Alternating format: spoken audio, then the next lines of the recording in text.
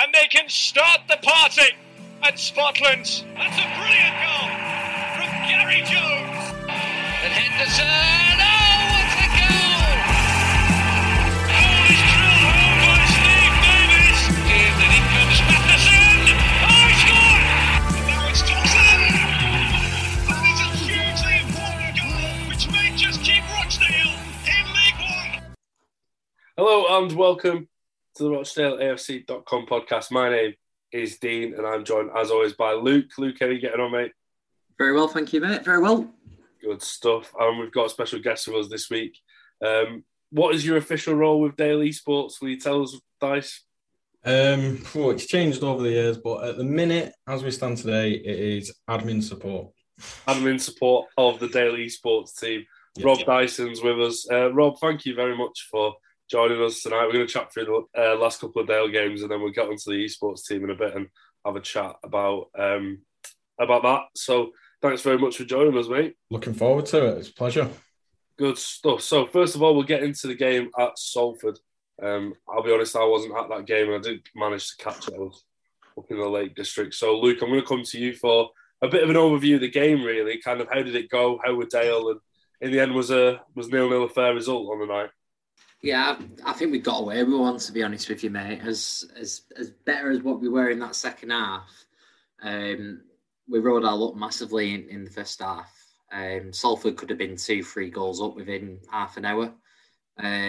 Couple of good saves from Coleman. We just weren't set up right. I mean, the pitch felt tiny, but I think in part that was because of how bad we were. We didn't really string any passes together, and as a result, it kind of led to us having to do a lot of defending. Thought Matt Ilham was the best player on the pitch, which is disappointing. It's not, kind of, you always think, what would we have been like if we kind of kept, I was able to keep the likes of Matty Lund this season, but I thought he was the best player on the pitch. He looked right up for it, as he often does, really. He is a competitive player. And they were a big threat for staff, and we were just off it. I thought, we were off it. We were kind of 2 yards off them defensively. Like I kind of alluded to there, our passing just, I don't think we strung more than 4 passes together in that first half. And it just led to kind of being up against it constantly. But if you're going to find credit, you will find credit in kind of, keeping it level going into half time and then much better second half, basically. Yeah, Dice, do you think in the end it was kind of a result that suited both teams? Neither team were going into it in great form. And I must admit, when I saw the result at the end, I kind of felt, I'll take that. Yeah, I mean, the form that, both teams going into the game, a point's not the worst result at the end of the day. Obviously, both teams would have wanted goals because both lacking goals at the minute. But a 0-0, few good saves, few good shots to, gain the confidence for both teams as well. I think it's a fair result and a result that, we could start something from. Yeah, certainly. I think definitely in the context of what has happened since we was getting that much needed win on Saturday, which we'll come on to a little bit later. But Luke, I think the major plus point has to be the clean sheet, doesn't it, from the game at Salford? Was it a better display defensively? I know Coleman made a good few saves, as we saw in the highlights, and as you mentioned a minute ago, but generally, did the defence look better? I saw that Dorset and Graham came in for a little bit of criticism once again. You'd like to think when you're talking on the back of a clean sheet that the answer would be yeah, but I don't think it was. I think we were lucky, like I said. I thought Graham in particular really struggled. He was kind of, Dorset have not really been convinced on either, also struggled, but I thought Graham was a bit of a weakness. And I've always liked Ashley Hunter back when he was at Fleetwood, and you were kind of picking the ball up in a few dangerous areas, and Graham didn't really know what to do with him, I didn't think. So I think defensively, I wouldn't say we looked any better, apart from the second half, where I think it was more of a kind of, I suppose defensively everyone's accountable for it, aren't they? So, I mean, in a weird way, with us being better with the ball in the second half, I think we were a bit more aggressive as well, trying to win the ball higher up the pitch. that helped rather than kind of sitting off them. I think at times you've got to kind of, keep it tight, keep your shape, sit off a team, stand off them, allow them to have the ball in areas of the pitch that they're not going to hurt you, and kind of ride it out to a certain extent. But if that was the game plan, that wasn't necessarily working, especially in the first half, because we did sit in and we did hold shape, but at the same time, in a weird way, we were kind of 2 yards off them, like I just said, really. So I think defensively, I know we kept a clean sheet, but I left the game still worried about kind of how we were shaping up and how we looked in that first half. There were a few worrying signs. That in many respects, moving on to the Sutton game, even though we conceded 2, I think we were a bit better defensively in a real weird way, but that's football for you. That's League Two, and that's Dale at the minute, I'd say. Yeah, Dice, we'll touch on Coleman, actually, because I think, personally, I made him at fault for a minimum of one of those goals on Saturday. But as we touched on, he made a couple of really good saves in the Salford game. We know he wouldn't be in League Two if he was a consistently top-level goalkeeper, but what have you made of him so far and that inconsistency between games in his first few matches for us? Well, when he first signed, I was massively for it. He came highly recommended when he signed for Huddersfield a few years ago. He was supposed to be, their future goalkeeper. Didn't quite work out for him. He's had a few transfers that didn't, work. He got some games, but when we signed him, I felt positive about it. We needed that stature in there. Lynch, as agile as he is, we all know he's not the tallest. And in League Two, it's a big worry that you're going to get outstrengthed, you're going to get outstretched for a lot of balls in League Two. So having that presence straight away was good. But like you say, watching him now, the inconsistencies are creeping in. I'd stick by him because obviously, in my personal opinion, he's a better goalkeeper than Lynch, but he's more suited to League Two as well. So maybe a long running games, bit more confidence, really feels like a number one, might knock out that inconsistency, and we'll see the saves he did against Salford and not so much the mistakes he did against Sutton more regular.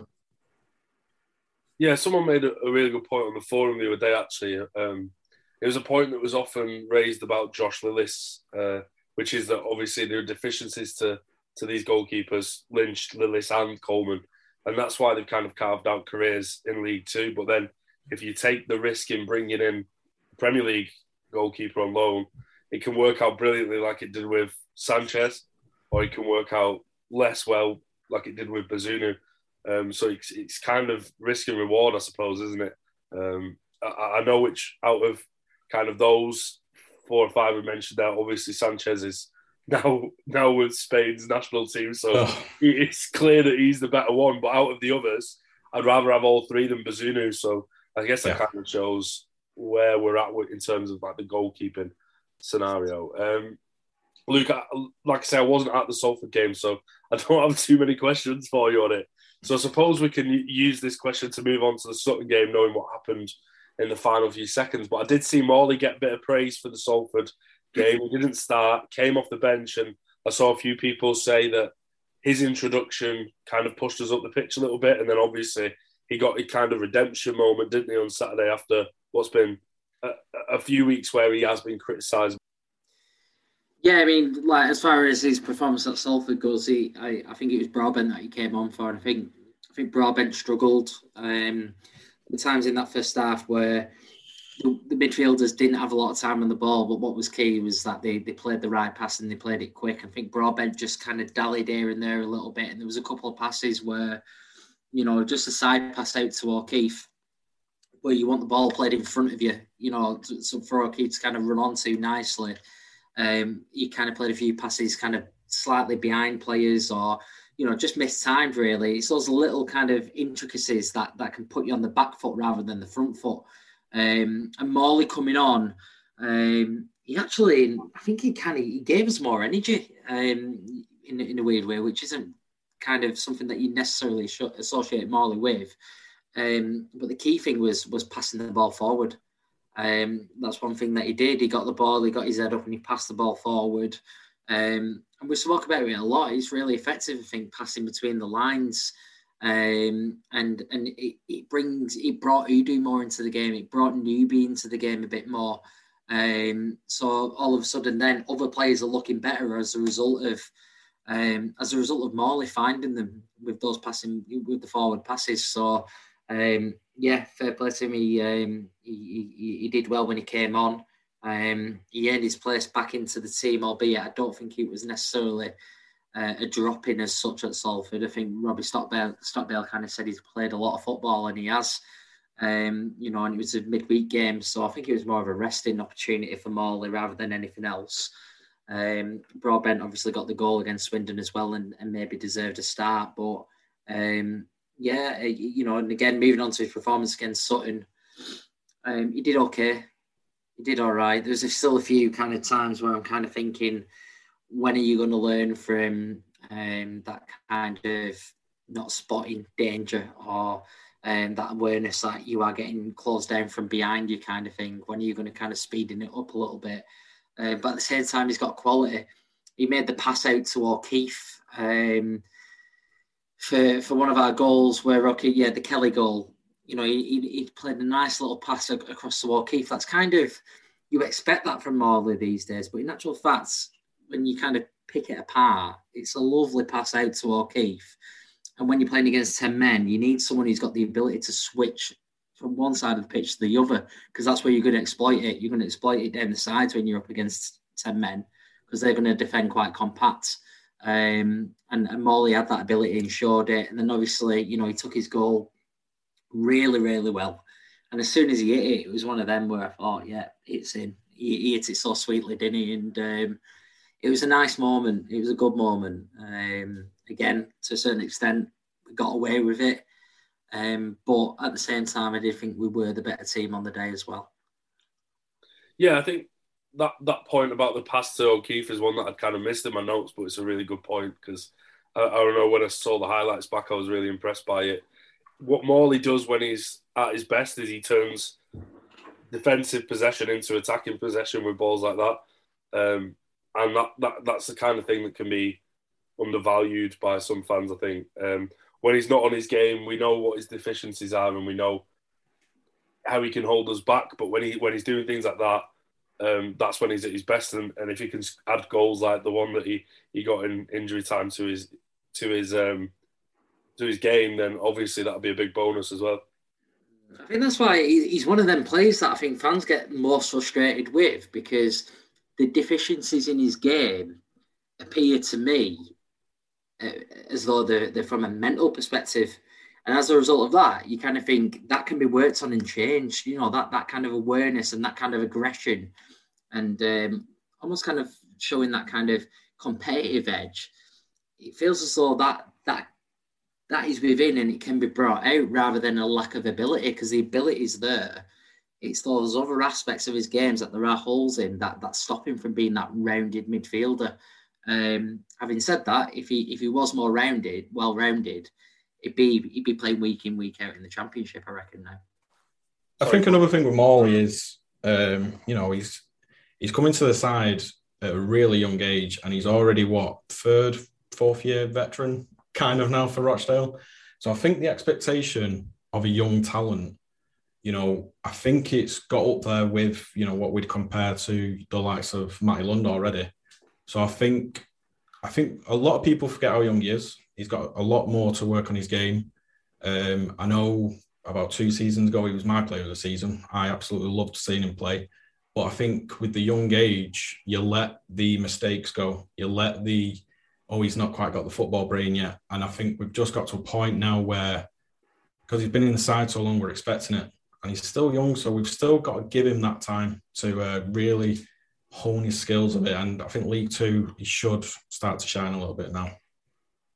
Yeah, I think that's a good point about him kind of being one of the veterans of the team. I think there's only really Doan and McNulty that have been at the club longer than him or in the first team picture longer than him. And obviously neither of them are kind of first team regulars anymore. So there is kind of that expectation on his shoulders from supporters sometimes that he's the man that people recognise and he's the man that they expect to kind of drag us along at times. So he's not that kind of player. He's not going to be your Gary Jones who kind of galvanises the team. But if you can give us moments like that one on Saturday, then I'm sure there'll be less criticism going his way. Dice, I'll come back to you just on the game generally against Sutton. I mean, I saw Jacob, who's been on the podcast before, at half time, and I said to him, I won't be happy, even though there's been 10 men, even though we're ahead by 1 goal, I won't be happy until full time because I know what it's like supporting Dale. And then on 78 minutes, I must admit, I thought, well, this is absolutely done and dusted. So how on earth did we manage to make it so hard for ourselves? Complete opposite for, obviously, I sit with Reese and Nick, fellow esports, and obviously probably talked about it on the podcast before, but we turned around at 75th minute to each other and was like, it's Dale, innit? It's coming, it's coming. And then that first set piece came and it was like, yeah, this is it. And then it was like, just not another corner. Then it happened again. And it was like, oh, here we go again. And we were ready to leave. And it's like, I can't sit through this again. And then came to Morley, who from the same distance missed 2 absolute stinkers during the same game. And it was like, in that split second, it was like, please don't shoot. And then as soon as he did, oh, my body tensed up. I hurt my arms because I celebrated that much. But it was incredible. Good finish as well. But yeah, I mean, overall game, it was a typical Rochdale game. Dominate one half and then look a bit lackluster in the second half. So, it's come to expect it. It's the ups and downs of being a Dale fan. It's, it's the joys of the roller coaster, isn't it? Luke, what was your emotion when that goal went in? Because I'll be honest, it was the weirdest emotion I've ever felt at a last-minute goal, because usually it's just pure joy, but that was just pure relief for me. Yeah, like it is a weird one. Normally I'm quite emotional and kind of will enjoy a last-minute winner, thoroughly enjoy a last-minute winner. But they came and celebrated as well, where kind of where I sit, and it was just kind of like, it was like, you little fuckers. You little fuckers. Like, it's it was our doing, weren't it? I didn't think Sutton was that good. We handed them goals. Like, they didn't have to work hard for them, did they? And that's what was disappointing about it. But like Di said, when they scored the first, you think the worst, don't you? I wasn't surprised when they got the second. When they got that corner, it was like, here we go. When you see Coleman coming off his line like he did, it's like, here we go, you're misjudging this. And then you just see the net ripple and it's like, oh, come on. And to be honest with you, I didn't expect the bounce. I didn't expect us to react the way we did. We kind of got on the front foot again very quickly, whereas I just felt as though that sucker punch where they've not tested us throughout the game. It wasn't like it was necessarily coming as a result of the great attacking play. Not in my opinion anyway. And I just felt as though that would have knocked the stuffing out of us. And it didn't, we did go for it, which was good because we had to in order to win the game. But yeah, that like my emotion to it was just, yeah, I think I would say it was more relief. And still kind of, I was still frustrated, to be fair, Piers. I know everyone kind of enjoyed it, and I think that's the way it should be. I was disappointed that I didn't enjoy it as much as I did, because, I kind of want to. That's like part and parcel of enjoying football, but when it's your team, I don't know, you just can't. It's hard to describe, but, a game like that and a goal like that, you saw the celebrations at the end, Coleman jumping on the players and all that lot. That's something, hopefully, that's going to galvanise them. And sometimes you might look back on the season and go, that was a turning point, and I'm kind of really hopeful that that's the case. We'll see. Or it might just be more of the same. I don't know. Can't predict it, can you? I think Robbie Stockdale's emotion was certainly relief as well. I made a point of kind of looking at him as the celebrations were happening, and he was sort of turned around, facing the main stand, just shaking his head, sort of in disbelief. So, yeah, I hope you're right.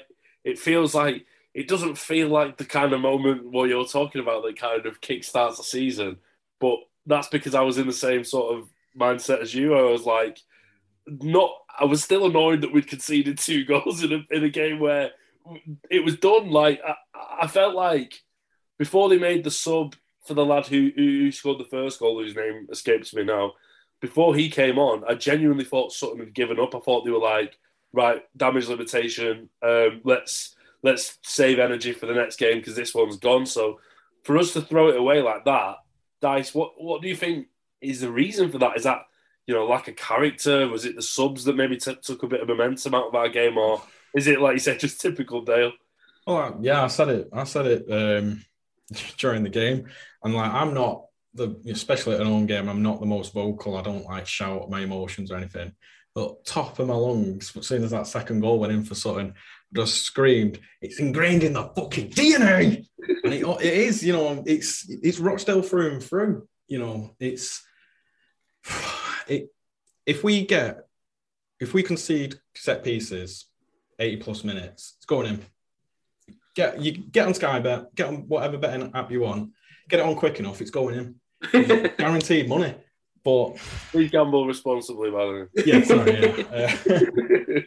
Yeah. You couldn't put it on fast enough anyway. But yeah, I mean, soon as it's a set piece, it's in for Rochdale, and I think majority of fans know that. But as Luke said, it's like I didn't think we'd come back and bounce back from that, especially so late. We dominated the game, the 10 men. They've made subs. Be that as a whatever, but. It's 2-2, it's at home, we've dominated 80 minutes. And I can't remember last time we bounced back like we did in such a short amount of time. It's like from 90th minute, it was just full on, sixth gear, and it was good to watch. And I didn't think we'd get that goal. And yeah, my body paid the price for it at the end. One player I wanted to touch on, especially, to be honest, I'm stunned that he didn't get man of the match. Luke was Liam Kelly, an absolutely phenomenal assist for the first goal. Took his second one really well. Keeper probably should have saved it. I haven't looked at the replay. I don't think there was a lot of power on it. But just generally, I think his movement is so good. And I think that helps Morley as well because there's less focus on the opposition trying to mark Morley out of the game as the ball player when they know that Kelly's got that kind of pass in him as well. And I just thought his movement especially was top class on Saturday, and especially when the game didn't start too well for him, did it? He lost the ball a few times, but he showed that kind of confidence and in his ability to step up and make a massive difference in the rest of the game. Yeah, I mean, that was definitely his best performance whilst he's been with us. I know he hasn't been with us long and he hasn't had many games, but he's one of them players that's actually come to us with a good reputation, hasn't he? And a lot of the signings that we often make are normally kind of, players that maybe people haven't heard of or who haven't really their careers haven't necessarily taken off. Whereas Kelly's he started at a higher level. He's done all right, and for whatever reason he's kind of dropped down the leagues. But he's at a good age, and he's got pedigree, that's for sure. And I think as a result of that, I've been expecting more from him straight away, and I've not seen that yet up until Saturday, where you're quite right, Dean. He was brilliant. His passing was superb. He gets about the pitch quite well for someone of his size, I would say. And I was worried at the start of the game. I'm looking at our midfield of Morley and Kelly, and I'm thinking that is weak. That's weak physically. And I'm looking at Sutton's lineup, and if you noticed, big team. And I thought, are we going to be in for it today? But yeah, he's another player that dictates play. And I think you're right. Teams will be watching Morley and they'll be on him because Morley starts a lot of our attacks. But if that frees up Kelly, then that's a partnership that's working. I don't mind. We don't care who plays the killer pass or what have you, but it's fine for me because they've both got great ability on the ball. And my word, that goal it's got to be one of the best goals I've seen at Scotland. It was that good.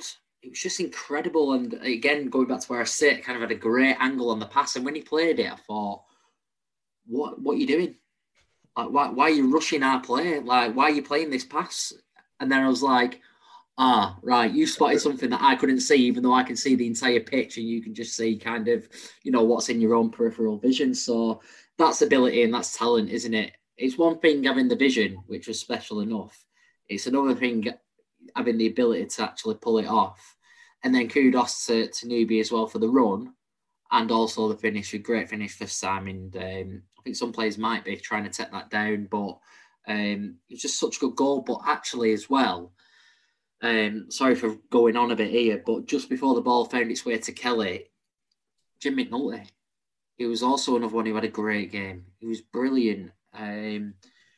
Really brave on the ball. You know, he ain't interested in playing the boring sideways pass. He was wanting to pass the ball between the lines, and it takes confidence that, or stupidity, which it probably sometimes is in Jim's case. Let's face it. But for a player who's been in and out of the team for probably the last year and a half, maybe even 2 years, to come in and play like he did with that kind of level of confidence, I thought was brilliant. And it started from him. It started from Jim actually taking on a player deep in our own half of the pitch. And it's little things like that, again, that just kind of... that goal ain't getting scored if the centre-half is going for the safe option. And that's a pass across into O'Connell or a pass back to the goalkeeper. So all round, that goal was brilliant. All round, that's Liam Kelly's best display. Do I think Kelly and Morley can force that partnership and kind of, really, be that forcing drive for us? I'm yet to be sold on that, just purely because they are very similar. And sometimes that'll work and other times that'll work against us from a physicality perspective, I think. But it's great to see kind of someone like Kelly, play well like that. And it'll be because he's getting games and because he's getting fitter. So, yeah, long may that continue. Yeah, what I will say in terms of the partnership, it's a good point, because I must admit I didn't think Morley and Kelly were going to be capable of playing as a two for that lack of physicality. But because they are so similar, what it gives us is it gives us a very clear, defined way of wanting to play, which was lacking massively against Crawley and Oldham. I think there was a real disconnect between what we were actually wanting to do and trying to do. And there were two different sort of midfield players playing together that didn't really complement each other in the way that Morley and Kelly can do, because they both want to play in a similar way, and that changes the game for us, doesn't it? Yeah, I agree with you. And I think when we're playing at home, where the onus is on you, the onus is on us to kind of take the game to the opposition, dictate play and play with that method. I think that definitely kind of, I can see it working. Away from home, it might be a bit different, where you do kind of, you inevitably kind of sit in sometimes, you inevitably allow the opposition to have the ball, that kind of thing, and they're taking the game to you. Are they going to be just as good in those kind of games? I don't know. I'm not sure, but I can definitely see it as a home tactic working for sure. Yeah, and I still think away from home, we need that enforcer in midfield. We need that destroyer to allow them to keep doing what they do. But at home, maybe, the five at the back can work with those two, but we have to try and dominate possession if that's the case. And obviously, the opposition aren't going to get a man sent off every week as well. Dice, I don't know. Obviously, you sit at the opposite end of the ground from where that was, but it was a really stupid moment, wasn't it, from the Sutton player, and it really changed the game. I mean, I saw him pointing at the ref afterwards. He was making the gesture as if to say he was trying to get the ball, but he was like, well, why? The foul's been given against you. It was our ball to have anyway. A moment of madness, wasn't it? And it was nice to see it happen against us rather than it being one of our players for a change. Yeah, I mean, unfortunately, because at the time of the match, I thought, you know what, it's perfect brew time here. I was queuing up for my brew and I heard the chants for off. But I've obviously watched it back. First time I watched it was on alt comms as well. But yeah, I watched it back. And yeah, it was a stupid challenge. I don't know why he's thought about doing that. He's, like you say, he's got the physicality. He's a big man, so he ain't got the trickery. He ain't got the feet to try and get that off him safely. So yeah, it's a stupid challenge, and obviously it gave us the advantage in the second half, which we barely used, but we used it to some extent. I'll come back to you as well, Dice, because I think Luke's touched on him already, but Alex Newby was the man who did get the man of the match on the day. Cracking finish. I've said it so many times on this podcast about Newby, but on his day, he can be a match winner for us, can't he? We just need to see it on a more consistent basis. Yeah, I think Newby, I said at the start of the season, Newby could be an absolute world beater in League Two. He's got the touch, he's got the skills, he's got... a certain level of pace. I wouldn't say he's the quickest, but in League Two, he is quite a pacey chap. But he's got the intelligence for a League Two player. So, yeah, like I say, absolutely incredible. We had a beautiful view of it from behind the ball, like Luke said, from Kelly. It lofted in the air forever. It was an age before it landed. And as it was landing to Nubi, Reece just turned around and went, "Oh, go on, hit that." I was like, "Don't be stupid." And I was like, "Yeah, you're right, you should have hit that." But yeah, it's absolutely amazing goal. Probably one of the best goals I've seen for a long time. Probably the best goal since probably Tranmere away with all the passing. But yeah, a magic moment. And I think that was the key to spur us on. And I think only Nubi could have done that. I think only Nubi can bring that brilliance out in the team. He's got a good shot on him. And like I say, he's got a very good brain on him for a League Two player. Yeah, it's hard, isn't it, each week to kind of pick who plays in those positions either side of Beasley, because I feel like Cashman and Nudu have also shown flashes, but Nubi, I do think you're more likely to see it out of him from what we've seen so far. It's just a case of consistency, but again, as we use as the caveat for a lot of the players we talk about, they wouldn't be in League Two if they were consistently brilliant. But hopefully we will see more of Nubi as the season goes on. He feels like one of those players that we need him to contribute if we're going to be pushing towards the top half of the table. So hopefully we'll see more of that. And as for the goal, I think it's worth pointing out that the other two goals were brilliant as well. Really well taken. So it's a bit of a shame for both of them. Yeah. That the goal of the month is sewn up by Nubi's. But Dash, we'll move on to the esports team now. You said your role has kind of changed a few times within it. Do you want to give us a bit of a potted history of what it is about, and maybe for people like me, if I'm being honest, who aren't massive gamers, kind of tell us how it works and what the kind of the history of the whole esports team is? Yeah, sure. Competitive football in FIFA and PES has been growing over the last 10 years. Friends play on pro clubs all the time. It's individual player, so you play as a striker, you are the striker, you play as a CDM, you play as a centre back. It's you're aiming to get 11 versus 11, getting it to the truest form of football you can on a games console. But Daily Sports, it was born from a chat me and Reece had on the way to an away day one day. We were really into pro clubs with a few more mates, playing it basically every day, every night. And it was like, you know what, we could do something here. We could really get into the competitive side of it. So we used our connection, Paul Hudson, who's obviously a person who's been on the podcast before.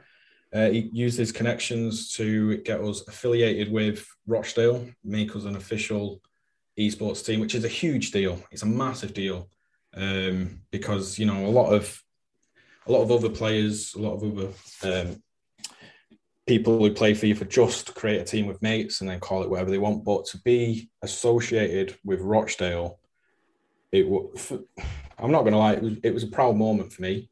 Even though it's not physical, I'm putting that shirt on my back and representing the club, and it's a massive deal, certainly to Dale fans.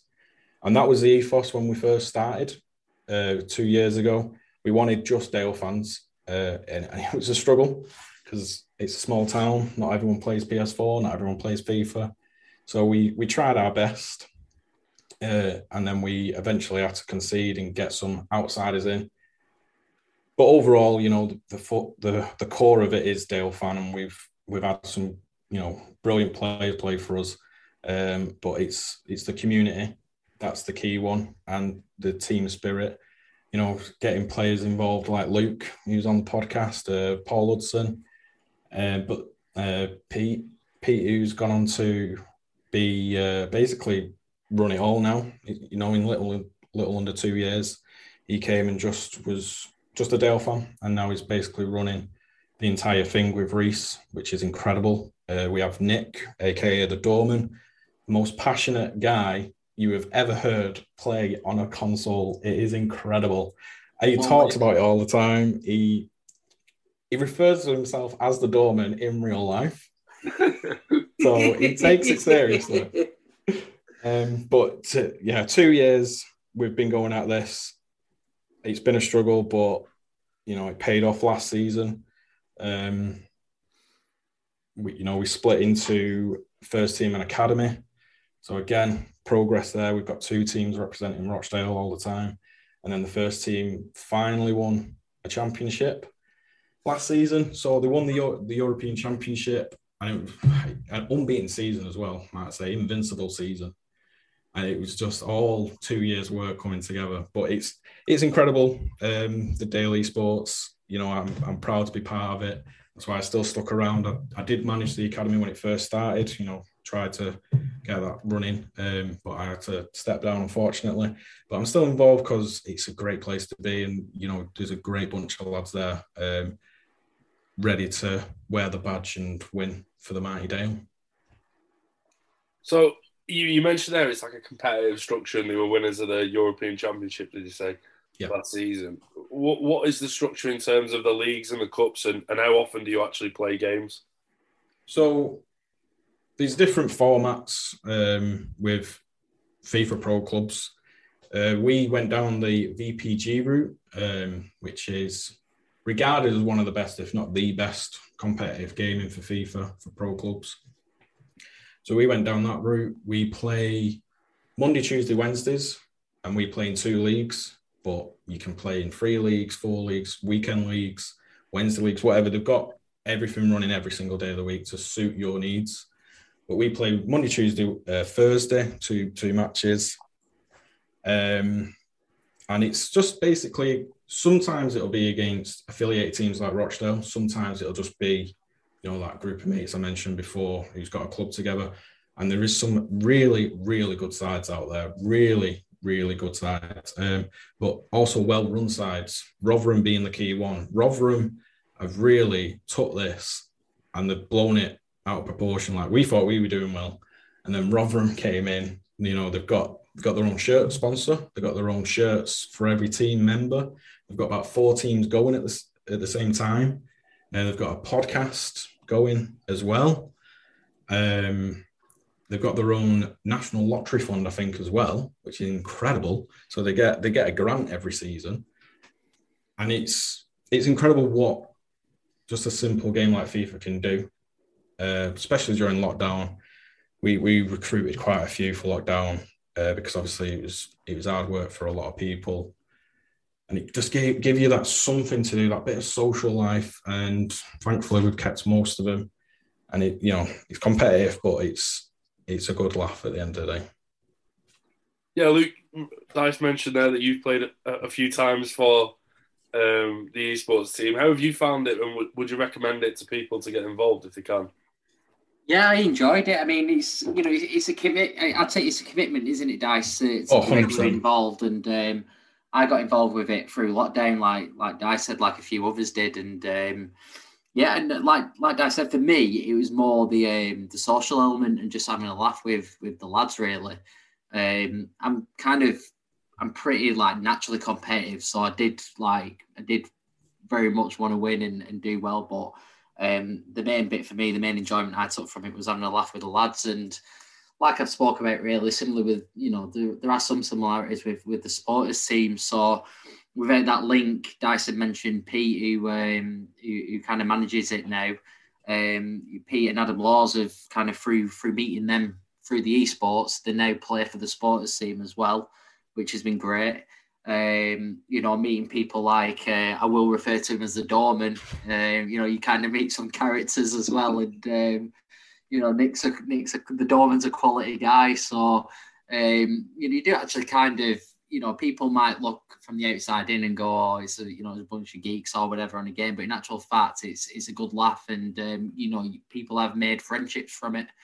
So I don't think you can ever knock that, regardless of what it is that you've got kind of mutually in common. So I enjoyed it. I took a bit of a step back, but from commitments, but in actual, I am kind of toying with the idea of Dyson made it sound pretty sexy then, didn't he? So I'm kind of like, I might get my pro back out of the closet and get the boots back on and And ask my girlfriend if I'm allowed to play again, basically.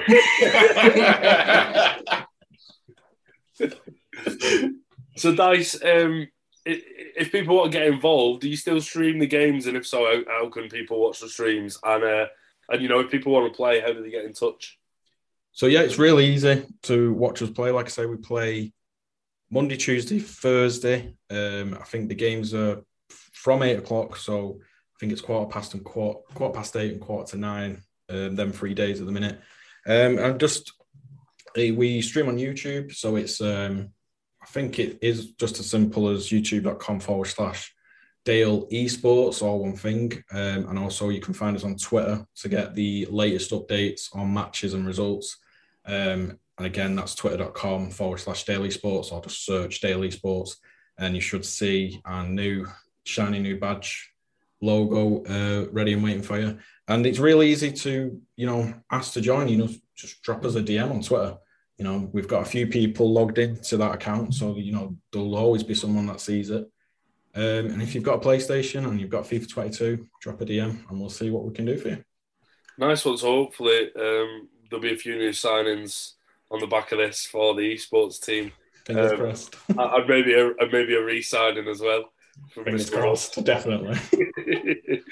So, Dice, I'm not sure if you know this, but we usually finish on a game where we go back to a previous Dale fixture, and we try and name the 11. So it's not easy, and it'll be particularly difficult tonight, but since there's no Chaff or Ryan, because Luke is pretty bad at this game, mate. So can we change it? Can we change the game? Put the recording now if you want.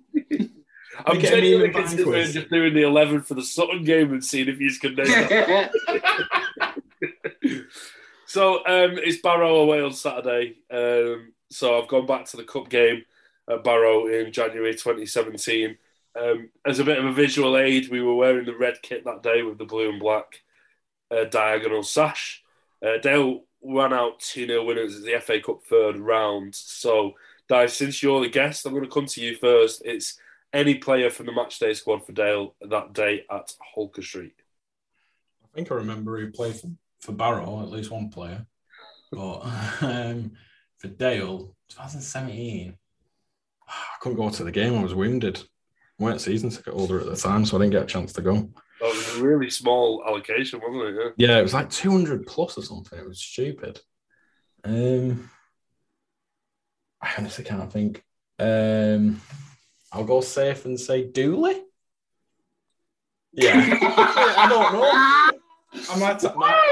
I've got to say, my estimating and guessing of trying to go back in years is terrible. So I will not get any of these. I'll end up saying someone like Gareth Griffiths and be like, yeah, that's got to be in there, hasn't it? I mean, take it all back. I'm amazing at this game. I mean, it was the year before Dooley had signed for us. So yeah. See what I mean? I don't really know what to do here. I feel like Luke cannot win. I might have one. No, don't work like that, Dice. You're out there. I'm locking it in. Right, Luke, go on then. Let's hear yours. I have vague recollection of being just levered off some homemade limoncello. We got a bees bust, didn't we, that day? So. Yeah, it was a very, very, very wet day, that. Go for Henderson, he scored, didn't he? So. Yeah, Ian Henderson was one of the goal scorers. He's actually scored both goals on the day. So, out of interest, Dice, who was the Barrow player you remember playing? Williams, wasn't it? That's why we signed him. Oh, yeah, it was. Yeah, amazing that Jordan Williams. You remember Jordan Williams playing, but not. That's why we signed him. Yeah, Jordan Williams did play. There was another ex-Dale player as well. There was actually two more ex-Dale players. Danny Livesey started for them, the centre half, and Andy Howarth came off the bench. Interestingly, so for anyone who was playing along at home, I think I've given them enough of a gap now to try and name them. Yeah. So the 11 was Conrad Logan, Harrison McGahey, Joe Rafferty, Jim McNulty, Keith Keane, Callum Camps, Matty Lund, Ollie Rathbone, Ian Henderson, Calvin Andrew, and Steve Davies. Dice has got his head in his hands. It's so obvious when you say it out loud. Some of my favourite ever players in that team as well. On the bench, Josh Lillis, Niall Canavan, Jamie Allen, Andy Cannon, David Owusu, Nathaniel Mendez-Lang, who we sang about all day that day, and I don't even think came on, and Ruben Noble Lazarus. So, I was going to say well done, guys, but... No. All I could say, really, is thanks for joining us, Dice, and talking us through the esports team. We'd love to have you on again at some point in the future. Oh, yeah. I'd love it. It was a pleasure, mate. Nice one. And Luke, thanks very much as always, mate. Yeah, cheers, lads. Dyson, you're more than welcome anytime, just for that at the end. If I can show someone up, then yeah, let's do it. Nice one, lads. We'll catch you all next time. Up the Dale.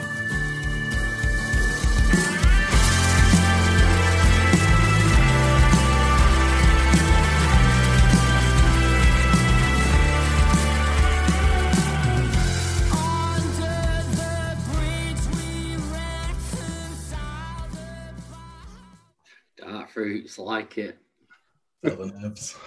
Like it, lid. Yeah, you'll be better than Ian. He's fucking hopeless.